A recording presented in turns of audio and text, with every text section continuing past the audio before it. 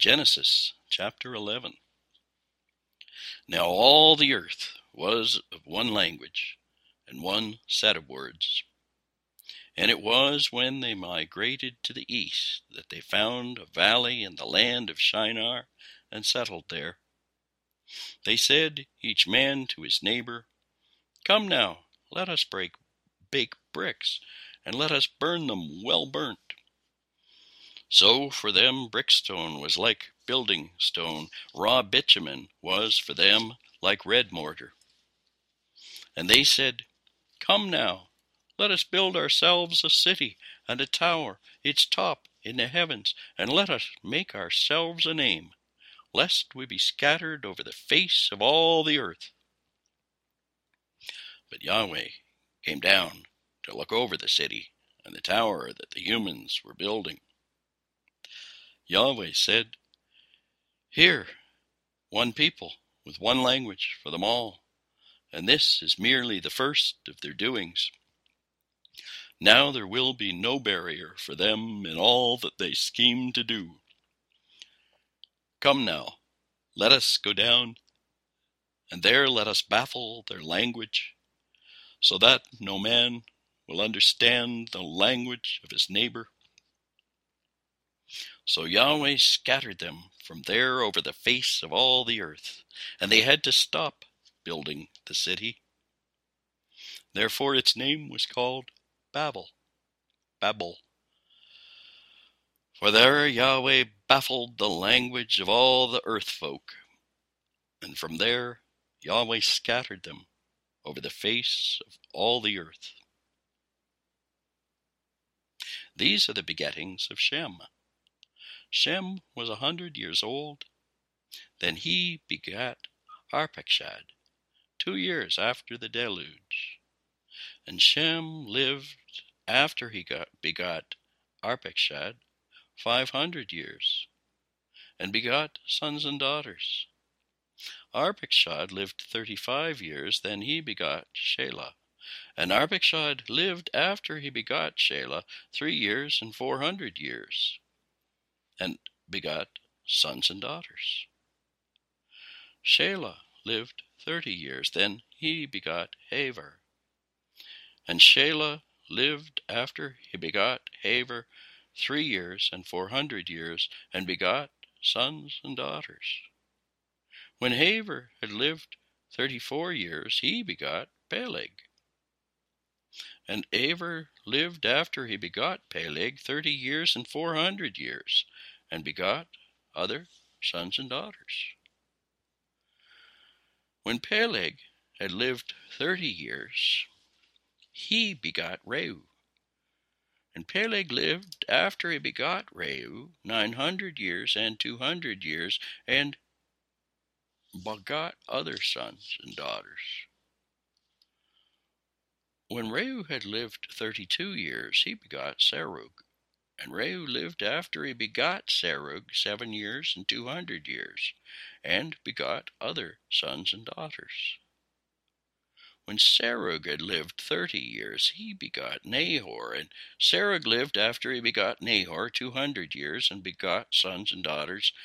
When Nahor had lived 29 years, he begot Terah. And Nahor lived after he begot Terah 19 years and 100 years, and begot sons and daughters. When Terah had lived 70 years, he begot Abram, Nahor, and Haran. Now these are the begettings of Terah. Terah begot Abram, Nahor, and Haran, and Haran begot Lot. Haran died in the living presence of Terah his father in the land of his kindred in Ur of the Chaldeans. Avram and Nahor took themselves wives. The name of Avram's wife was Sarai. The name of Nahor's wife was Milcah, daughter of Haran, father of Milcah and father of Yiscah. Now Sarai was barren. She had no child. Terah took Avram his son, and Lot son of Aaron his son's son, and Sarai his daughter-in-law, wife of Abram his son. And they set out together from Ur of the Chaldeans to go to the land of Canaan. But when they had come as far as Haran, they settled there. And the days of Terah were 5 years and 200 years. Then Terah died in Haran. So ends the 11th chapter. Chapter 11 must have been familiar after that Toledot day. The myth of Babel. Now there's a way of coming at the us and them issues of people's differences. We know it as a story of language, Babel. It starts with one language and few words, one common technological enterprise. It ends with many languages pursuing many ends.